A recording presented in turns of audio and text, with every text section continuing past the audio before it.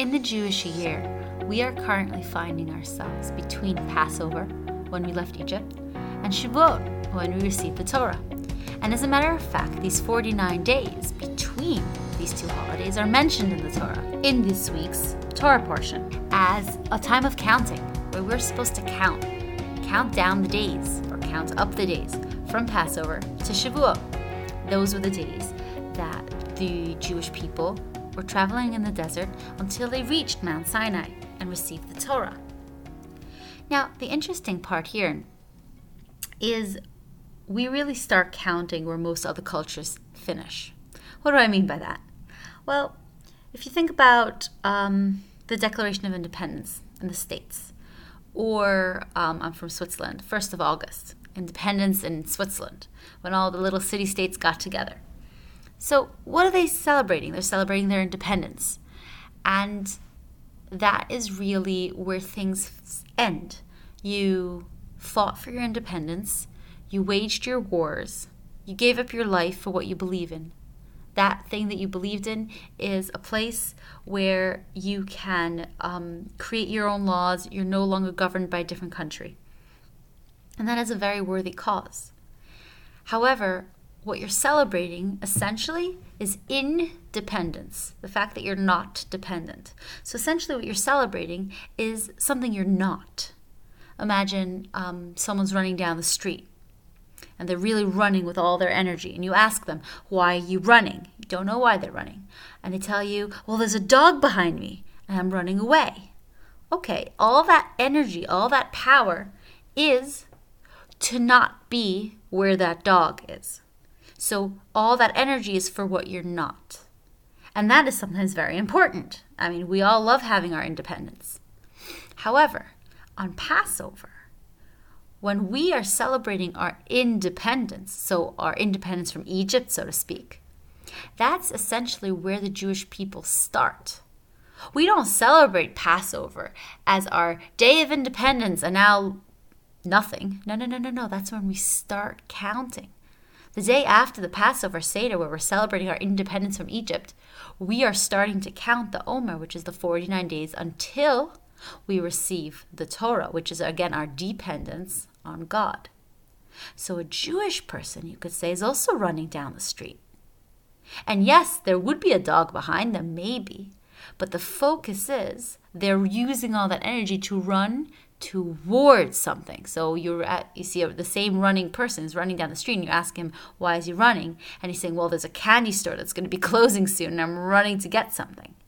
So there, all that energy for him running is towards something, not just in dependence, but dependence on a divine being, on God, on the Torah. So just to start out, where are we? We just finished Passover. Passover is essentially our declaration of independence, our fact that we are not governed by another country. However, that's not where we end. That's where other cultures end, but that's not where we end. That's not our identity. Our identity isn't just a negative. We're not just running away from the dog.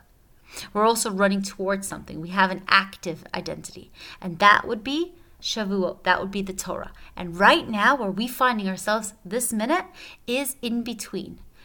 So to recap, so far we have Passover. Passover is our independence. That isn't enough for us yet. That's just a passive identity. That is somebody who was saved, a slave who was liberated. But now there's an empty vessel. What are we going to do with this newfound independence of ours? That's where the counting comes in. Now we're starting to fill the vessel. Now we're starting to count. As a matter of fact, that's why people spend extra time in character development now, learning Pirkei Avos and counting every single day on different things that they can work on themselves. That's why people go through the 7 spheros and do different permutations of each sphera with others 7 times 7 every single day, has different character developmental exercises that they could tap into. And we can really see this come to the fore if we look at the Jewish constellations of the year. So Nisan, where Passover is, has the constellation of a sheep. A sheep follows his leader. We didn't deserve to come out of Egypt. That God promised to Abraham already. We did not deserve all those miracles. We just followed the leader. We were led out like sheep. Not a will of our own, just following the flock. However, God said, this isn't the type of nation I'm going to give my Torah to. This is just, I took you out. Okay, that's kind of like an empty vessel. Now, go fill it.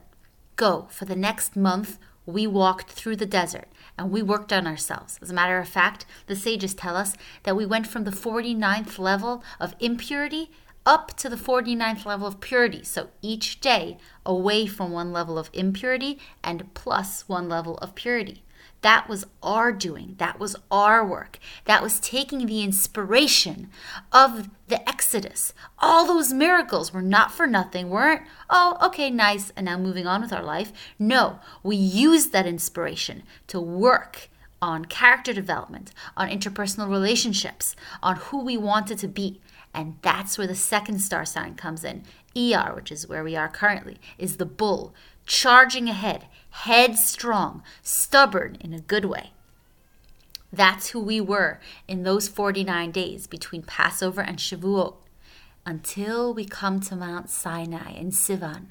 And that's where the star sign R is twins, where we are given the chance to enter into a divine partnership with God.